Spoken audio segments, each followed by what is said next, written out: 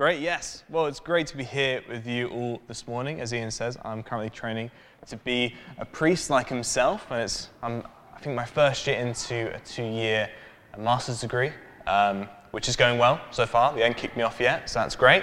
And it's my privilege to be here with you in July and share the good news with you this morning. And today, I want to talk about something important: following Jesus and being part of his mission. Do you know what a mission is? Anyone? Close. It's like a big, exciting adventure with a special purpose. And Jesus has given us a super special mission to do together. And there are 5 things that make up what this mission involves. It's called the 5 marks of mission. So let me tell you about them. The first mark is to tell, to proclaim the good news of the kingdom. It's like telling everyone about a precious gift we have been given, the gift of God's love and forgiveness. The second is to teach and nurture new believers. Just like we learn new things at school or at home, we can learn and teach about Jesus and how to follow him. Third, tend, respond to human need through loving service. Jesus wants us to show love to others by helping and caring for them when they need it. Imagine spreading warmth and light through this love in your relationships and throughout the world. The fourth is to transform, to seek to transform unjust structures of society. Now that one sounds a bit tricky, but it basically means we can work together to make the world fairer for everyone, just like Jesus did. And the fifth and final one is to treasure, to safeguard the integrity of creation, to look after the beautiful world God made us, like tending for the best and most beautiful garden. So to summarize, if you have on the screen, so you've got tell, to proclaim the good news; teach, to learn about Jesus and follow him; tend, help, show love and care; transform, fairer world; and treasure, to care and protect creation. Awesome. Thank you. And all of these make up this different part of mission Jesus has asked us all to do. So let's see if we can support these parts of mission, these marks of mission, in the reading we just had. And I'll say the first bit for us here. It begins, after John was put into prison, Jesus went into Galilee, proclaiming the good news of God. The time has come, he said. The kingdom of God has come near. Repent and believe the good news. Now, can we see in this section any of the 5 marks of mission I just mentioned? Can anyone point one out? Yes, to tell. I can read your minds. To tell, proclaim the good news. I think it's interesting that it starts with proclaiming the good news, because when we proclaim the good news, the rest of these marks of mission flow from this. It is the beginning. The good news is special. It's a special message of hope and love that Jesus has come to save us all and bring us freedom and love. He wanted to share this message with everyone. As part of his mission, the same mission we are called to take part in and proclaim, to tell. And Jesus said, the time is now.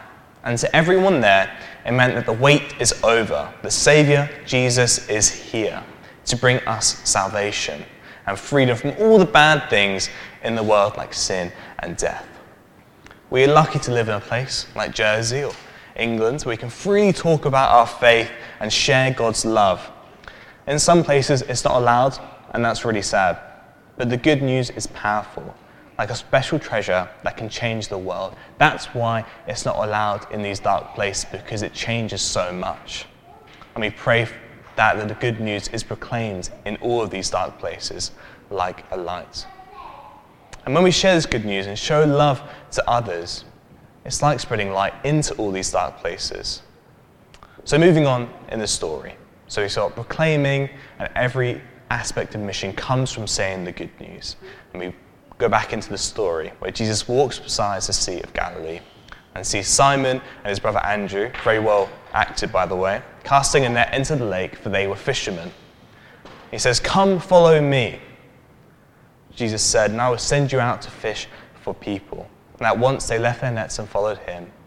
And a little further he saw James and John, the sons of Zebedee, and they were also fishing. And he said, "Follow me." And they also left straight away. When Jesus says, "Follow me," he is inviting us to watch, learn, and do as he does. How does that invitation make you feel?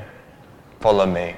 Is it excited, scared, familiar? Or maybe you think, the best can follow him, but maybe I'm not the best. I don't think I can do this. I'm not enough to do all these things that Jesus has asked me to do as part of his mission. Well, here's some good news. Even Jesus' disciples were not perfect, but Jesus still chose them. James and John, two of the disciples mentioned in the reading nearer to the end, were once called the sons of thunder because they were very loud and fiery, and it got them into a lot of trouble. They made mistakes, just like we all do, but Jesus used them for great things and taught them to be humble and serve others. If he can do that with them, he can do that with us. Jesus isn't looking for the perfect person, the perfect people, but he invites all of us to join in his mission of spreading the good news. Following these marks of mission to proclaim, teach, love, transform, and safeguard this treasure this world has been given. They might be thinking, I'm just a kid. How can I really do that? How can I really help? Well, guess what? Jesus doesn't just want grown-ups. In fact, he loves when kids help proclaim the good news, to speak of his goodness, of who he is to everyone around them, their friends, their family. It's not a solo mission as well. We don't do this on our own.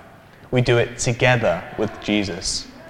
Because we may not be enough on our own, but with Jesus, he is enough. And we are made enough through him.